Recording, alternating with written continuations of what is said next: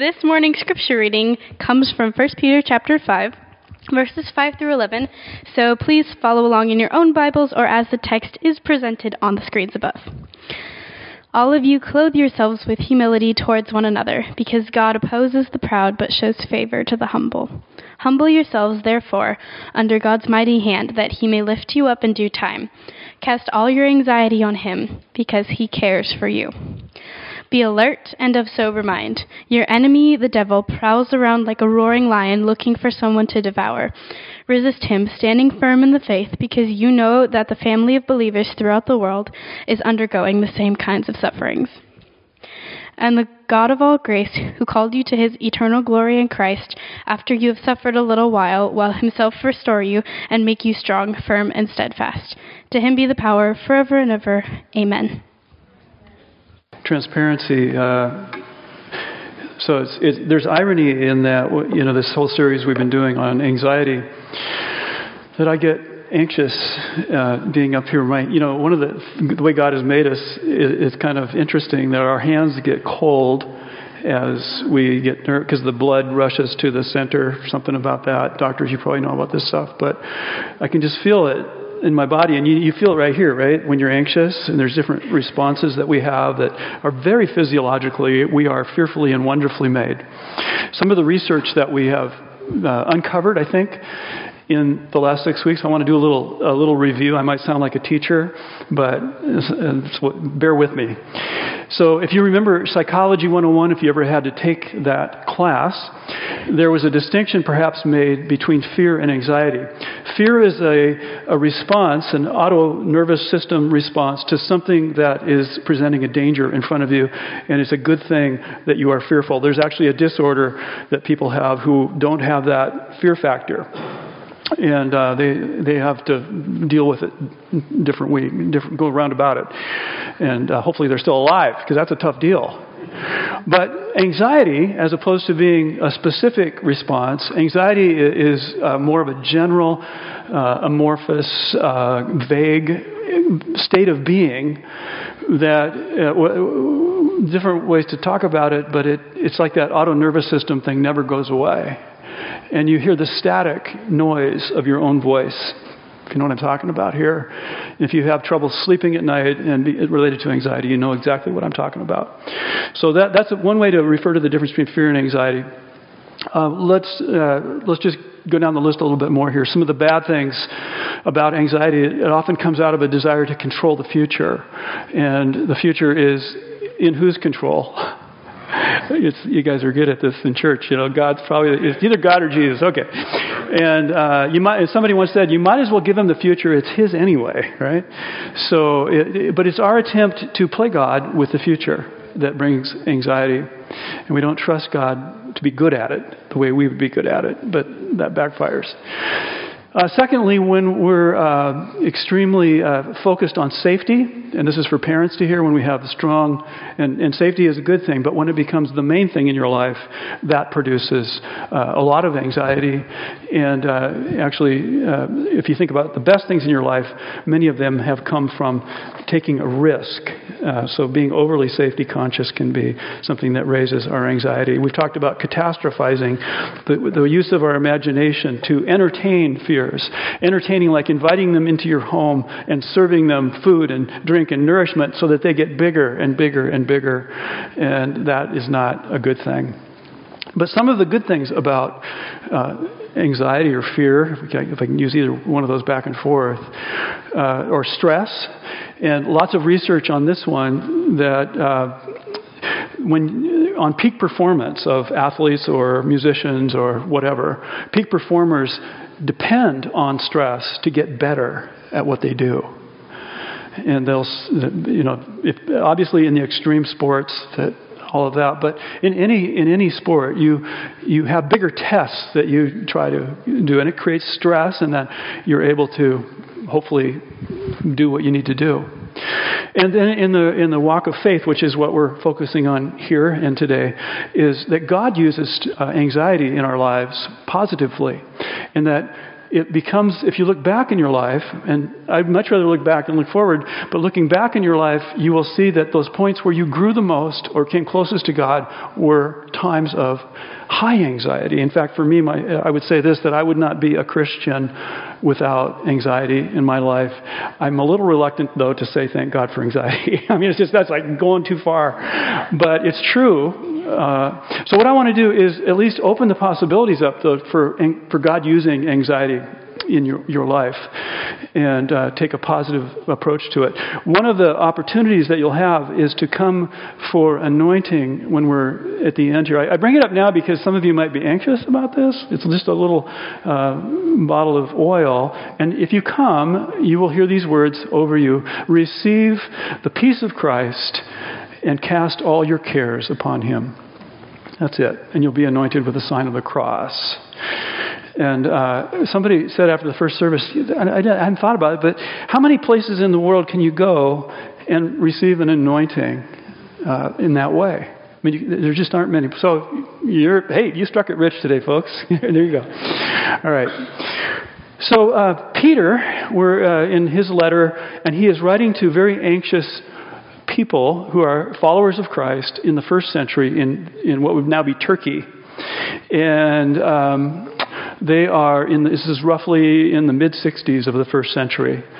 And there's lots coming down on them. We won't go into all the details there, but they're throughout the letter, we're in the end of the letter, he refers to their anxiety there and earlier. So they're under pressure. They know what it is to be stressed. And he has some advice for them. And he wants to change their expectations, because if you expect life to be a certain way and it ends up being another way, you can get disillusioned. And so he's going to give us a kind of a resetting our expectations. It's normal to experience anxiety or turbulence in this life. And he has 3 pieces of advice for us, and they were in the passage that was read for you. Oh, I want to give you this. He uses a heavy dose of what we would call pilgrim journey kind of motif. And that we are all in a journey, and I use this a lot with people, and I won't go into all the details, but you'll see the idea is that you start down here in the lower left in your life in Christ, and you walk through these different places, and it's not a straight line.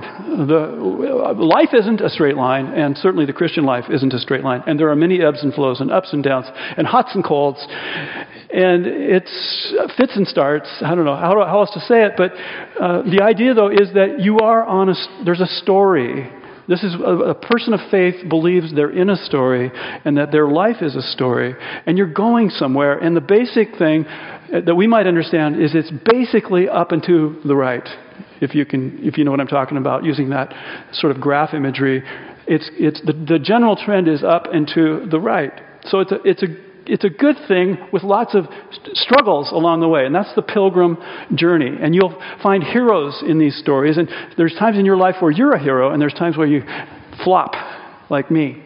So there's that. And then here's Peter's 3 pieces of advice: how to walk. You're going to humble yourself. We're going to humble ourselves, he says, under the mighty hand of God. We're going to cast our anxieties upon him because he loves you.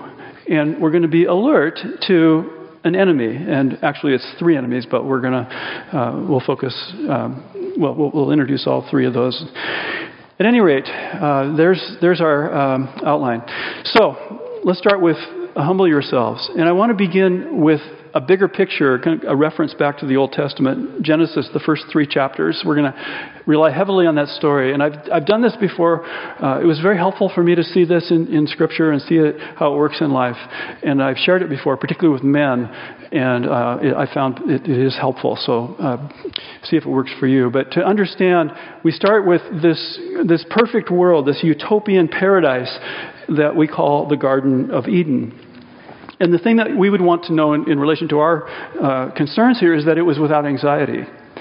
There was a man and a woman there, and they were, here's the words I'm going to use, they were naked in the sense not just physically, but physically, but also emotionally, spiritually, psychologically, every way. They were fully known to each other without any shame.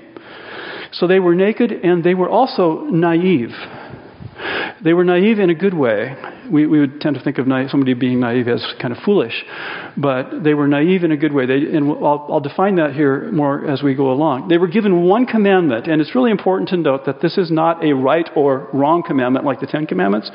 Do not commit murder, blah, blah, blah. I shouldn't say blah, blah, blah in relation to the Ten Commandments. Forgive me. Yada, yada, yada. Yeah. But the point is that the commandment was simply to not eat a certain fruit. And the fruit was not an apple. That's totally myth. Which reminds me of the apple cup. No, I'll go back. Yeah. I'm so happy today. I won't tell you why, but sorry, I have to love everybody. They weren't to eat a certain fruit. And it wasn't a moral commandment, it was a relational commandment. Like when you tell your son or daughter, you have to be home by midnight. There's no place in the Bible. Your parents might tell you there's a place, but there really isn't, that says you have to be home by midnight. What they care about is you, they love you, and that if you break that, you violate trust, and the relationship has to get reset. That gives just a hint of this kind of commandment. Do not eat from that tree. It's the only commandment. It's very simple. I mean, we have 10 later. This is just one. And yet they break that one commandment. Now, when they break that commandment, what enters into their psyche is something that we would call self-conscious. They become self-conscious. They were not self-conscious before. They were naive. So this is how I wanted to use that word, naive. They start to wonder about, why do I feel different? Why do I feel vulnerable? Why don't I feel safe anymore? Is somebody going to use that knowledge that was once they knew everything about me and now they're going to use it against me? We know these feelings. Let me read to you from this book. This author is Kelly McGonigal from Stanford. She's done a lot of research on stress, and I think I read some of this before, but I want to, it gives you an insight into people. This is just one type of anxiety, social anxiety, that I think we can identify with at some level on the spectrum, especially if you're an introvert like myself. Social anxiety can be a real thing. People with social anxiety believe they're not good in social situations, so they worry about them in advance. Have you ever done that? Like, do I have the right clothes on and all that stuff? Just you worry that something you've done is going to affect somebody's opinion about you. They fear they'll do something foolish and that others will judge them. They panic over whether they'll be able to make small talk and they won't be able to escape. I kind of joke about it, but during our stand-up and greet one other time, I think introverts' worst nightmare is that they know the doors are going to be locked and it's going to go on for hours. This is like hell. Okay.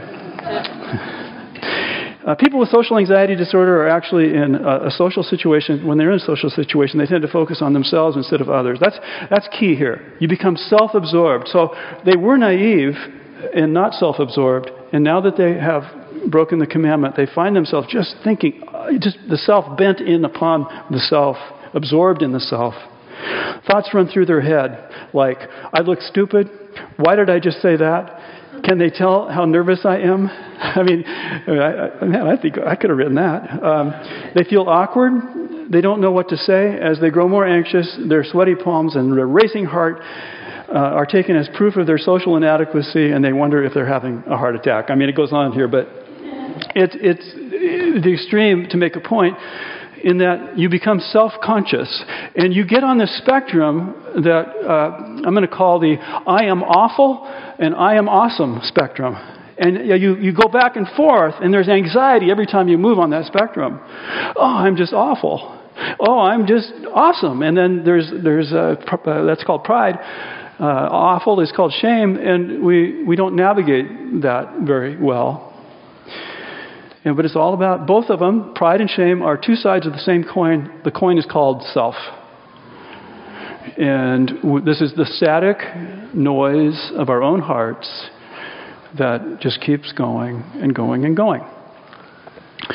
Now, Peter he says to humble yourselves. And it's good for us to remember C.S. Lewis's definition of humility. Humility is not thinking less of yourself, but thinking of yourself less. say it again. Humility is not thinking less of yourself. It's not saying to yourself, I am awful. It's saying, I'm not going to think about myself as much. And you become more other-centered and less self-centered. So to humble ourselves is the move. And we trade that whatever that was, that plane or that line that goes from I am awful to I am awesome. We switch that out for another line that says I am imperfect and I'm loved at the same time. And that in the scripture, that's called the gospel. I am imperfect and I am loved. And when I say that, just like when I just said that, I just felt this peace come over me. And I hope that, I don't think that's just me. I think that's for all of us. When we just say those words every day when you wake up in the morning and see what happens. I'm imperfect. I'm going into another day of my imperfection, and I'm going into another day of being loved by God and hopefully by other people. So that's what it means, though, to humble ourselves under the mighty hand of God, to clothe ourselves with humility.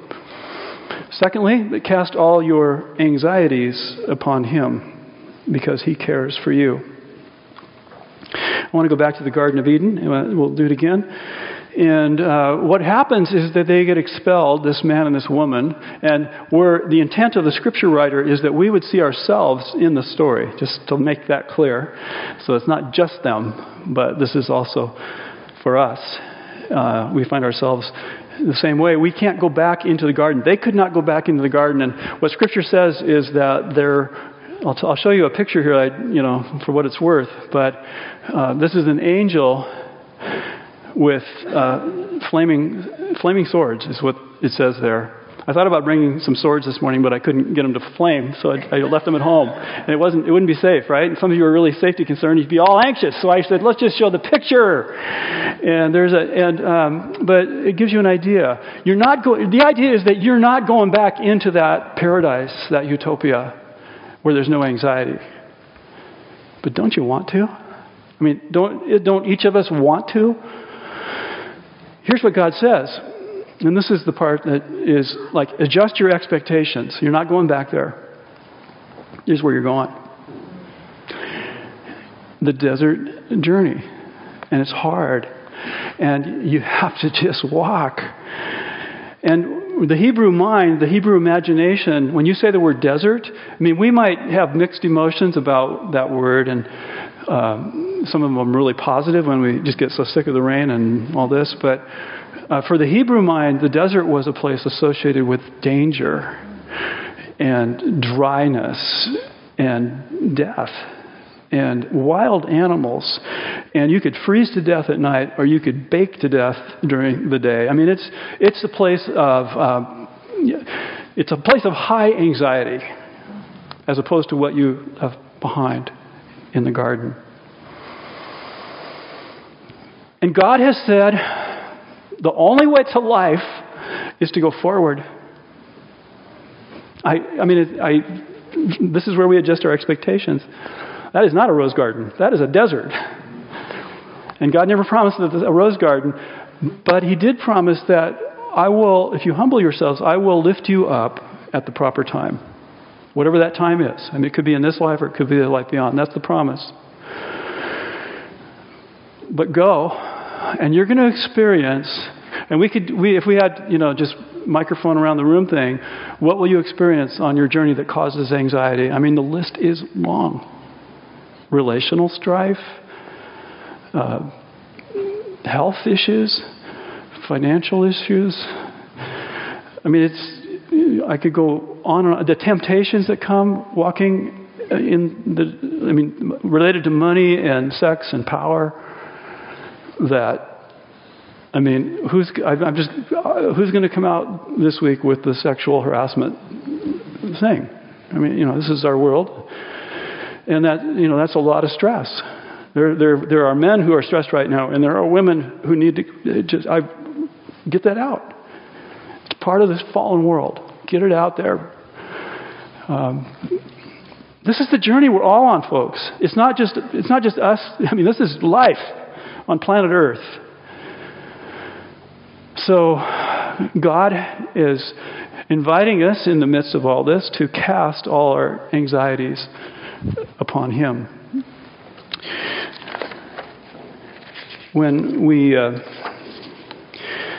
look at what Peter is saying here, if you read the whole letter, a number of times he uses some really what I call strong language.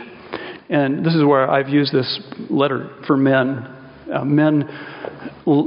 found this with men, and I don't mean to overdraw the distinctions between male and female, but men have a sense of quest, or they're on this quest journey, which this pilgrimage stuff really works well, to appeal to them, to challenge them to a higher place.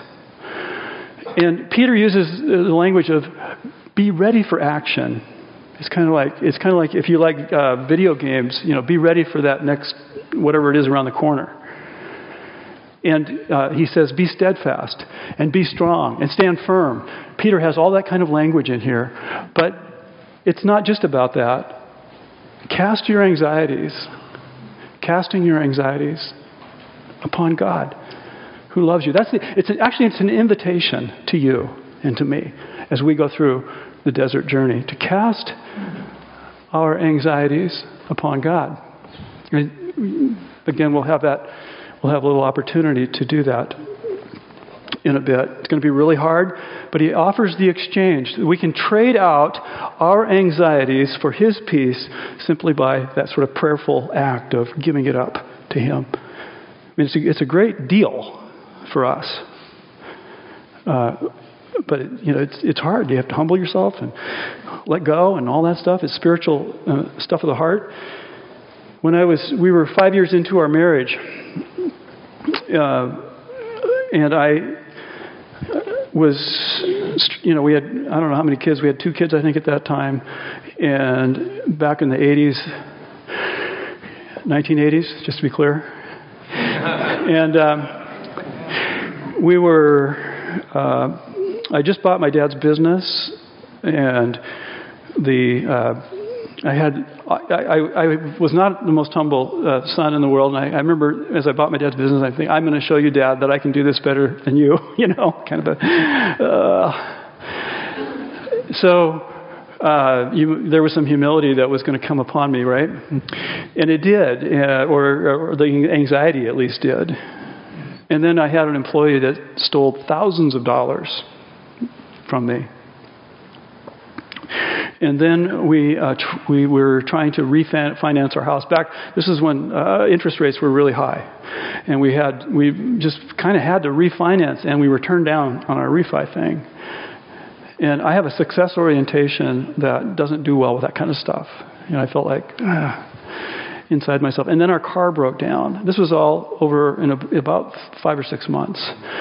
And I know there were other things in there. The list was longer than that. And I am so thankful that I don't remember everything. There's something good about that. But in the middle of that, and I would say in the middle, not knowing if it was on the calendar or somewhere where I hit bottom, because you hit bottom with this stuff, I did what Peter is saying, and I cast my anxieties. Now, hopefully you just do it once and you move on, but you don't. It's a continual casting of anxiety upon him. And I remember going into my business one morning and singing that song that we sang a little earlier, "Great is Thy Faithfulness," and just living into the moment with that hymn, singing that on my knees in my business. And at least in my mind, that was kind of the where I started trending up. Not so much in circumstances of life, but in disposition of my heart. Casting all my anxieties upon him because, in other words, giving him the future. And my heart was changed in that. Now, that's where God uses anxiety to produce growth in our lives. If we look back, we can see it. It's just the way it is. I mean, and one of the things that we do as parents is we try to helicopter, the helicopter thing, and we keep our kids from stress and anxiety, and what we're really keeping them from is God. It's okay. And if it's for me, tell them I'm busy. But we are keeping God from his best work with our children when we try so hard to keep the anxiety out of their lives. Okay. So we've gone through The first two, I want to get back to our outline here. Humble yourselves, cast your anxiety upon him. And finally, we're going to get to be alert. The Bible talks about three enemies, so that's where I wanted to just at least kind of broaden the conversation. Three enemies of God's people. And they're enemies of, in a sense, of all people. But the first one is the world, and you'll find all three of these in this text. The world is that mindset that says everything is now and everything is concrete. The only meaning in life is what we can actually see and get our hands around and understand. There's nothing beyond that. And I like to ask the question of what % of reality do you think you actually see, comprehend? Because I don't think even the most ardent atheist would be humble enough to say, I'm not sure. I mean, there's no way, just because of science and the discoveries we've had over time, that we understand that we don't see everything. But in the spiritual realm, the problem with the world is it's everything is now, and as we're on this journey, all of the transcendent meaning and purpose in life as to why we're here and where we might be going gets flushed out. That's what it means to be secularized. And you're left with just what you have, what you see, what you live with in the moment. And then there's a second part of it, and that is that the world wants you to think that way. This is why it's really the enemy, is that it wants you to be squeezed into that mold, or if I can use an expression, to be blended into that smoothie, so that you have no resistance, that you wouldn't challenge the world, especially to say something like Jesus Christ is the only way for you to have life. I mean, that was offensive in Peter's time. That's one of the things that they were being persecuted for, and it's offensive to people today. So the world it stands out there as a warning or as an enemy of God's people. The second enemy is the flesh, and we've already talked about this. The flesh is that self-absorption, the absorption of, just think about those voices. I am awful, and I am awesome, and you're on that line and going back and forth, and the anxiety that comes from it. But it's basically about being God, defining yourself. And guess what, folks? You are not very good at being God. Your resume doesn't qualify you. God understands the future. He knows it from the past. He knows everything. And we don't. And we make mistakes, huge mistakes in our lives when we play God. And that's where a lot of the anxiety comes in, and the static noise of our hearts. So then we get to the devil, which is the third, which is what Peter refers to here. And he says he is prowling. He is roaming around. He's an opportunist, in other words. He's looking for an opportunity to bring you down. As you're on your journey through the desert, the devil is... he's glad to use, think of this as an unholy trinity that works together to bring you down. And but he rejoices when you fall. And he tempts you. One of my favorite sayings is, the devil, he tempts you to eat ice cream. He sells you ice cream. And then he makes you feel bad when you eat it. Right? It's not fun to bring that one up after Thanksgiving, is it? I'm sorry. I feel like I just crossed a line. But you know what I'm talking about. And so his name, the devil, it gets lots of... it means literally something like deceiver. And then Satan from the Old Testament literally means accuser. So think of somebody who deceives and accuses, and that's what he does. He deceives you into telling you this ice cream is going to be really good for you, and then he accuses you when you eat it. It's not fair. You can't win. You're up against a pretty strong enemy here. Well, and he's looking for opportunities to bring you down. And your resources here on the inside are your joy. Your joy is like your vitamins for your soul. When you have joy, the devil resists. You can resist him. It's a wonderful thing. It gives you spiritual buoyancy, keeps you afloat. And then you have peace. And that peace does something similar. Inside, the temptations aren't as vibrant, and you just know things are going to be good. You have this peace that comes. We've talked about that in this series. But anxiety reduces your joy and your peace, and it makes you vulnerable. So I bring that in here. On your journey through the desert, watch out. All right. I'm going to close with a couple of resources that are mentioned in Peter's letter, and then we'll have the opportunity to come and receive those words over us. The first resource he mentions are your brothers and sisters who are also suffering for a little while. Let's see. Your brothers and sisters throughout the world are undergoing the same kind of sufferings that you are. So we have this. We're in this together. This common kind of Lord of the Rings company, the fellowship, what do they call it, of the ring. We're all going through the desert together. We're not going alone. It's when we get alone that we get isolated. And, with the herd, the devil will get you when you're isolated. Stay with the herd. And so we have this shared thing we have, and we need each other as we go through life. And then finally, he mentions Christ in verse 10. And the God of all grace, who called you to his eternal glory in Christ, after you have suffered for a little while, he will himself restore you and make you strong, firm, and steadfast. So just focusing on Christ for a sec.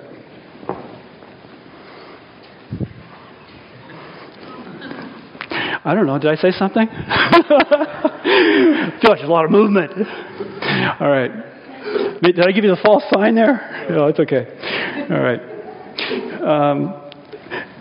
So what Christ does is he comes down, think back to the desert, and he gets plopped down of his own volition. He gets plopped down into humanity, this side of the garden. And he's going to walk the journey. He's going to walk through the desert. He's going to experience all the anxiety and the temptation, or at least the possibility for anxiety and temptation that you do and I do. I mean, that's what he does when he becomes a human. He's going to walk through this as all humans do. And he comes, we have these couple of reference points I'll point out to. He goes to early in the Gospels, it talks about Jesus being tempted where? In the desert. 3 times by the devil, who tries to bribe him, basically, with bribes that we would all just grab onto so quickly. And he stands firm. He stands firm. And then at the end of that time, it says, and the devil left him until a more opportune time. And the apex or the acme of that opportune time comes the night before he is crucified on the cross. And he's in another garden, not the Garden of Eden, but the Garden of Gethsemane. And in that garden, he is on his knees with absolutely chock full of anxiety. Because he knows that the weight of the world, literally, is on him. And his anxiety is for your heart and my heart as we walk through the desert. And he knows that he has to make an other-centered sacrifice for you to be, at least potentially, have life in the midst of the desert. And in his anxiety, he has got what looks like sweat, but it says something like drops of blood coming through the pores of his skin, whatever that is. And doctors have a word for it, which I can't remember. But his anxiety was very, very extreme. And then he says in that prayer there, he says, I don't want to go. I don't want to go where you want me to go, Father, but I will go there. I trust you for the future. He casted his anxiety upon his Father. And that is good news. Now, the one who walked through the desert and who was, the scripture says, was tempted in every way, Jesus Christ was tempted in every way we are, is willing to walk with you. There's the invitation to allow him to walk with you in your anxious place where you find yourself this morning. So what I'd like to do right now is just close us in prayer, and then we'll give you the opportunity to come and receive the anointing and hear those words over you. Let's pray together. If you just close your eyes.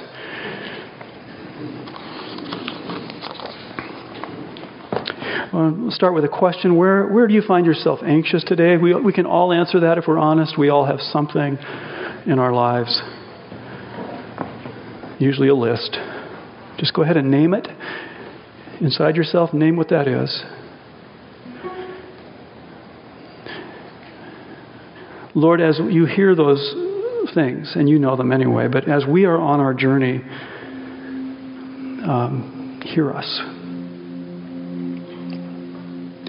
The second question is, can you cast that? Can you let it go? Can you trust God for the future with that? Because you know that He cares for you. Can you humble yourself under Him and believe that He will lift you up in due time? That's His invitation to you.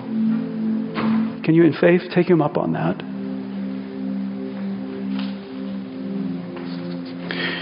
And here's a prayer maybe for all of us. Oh Lord, come into our anxious hearts. Come into my anxious heart now and bring your peace.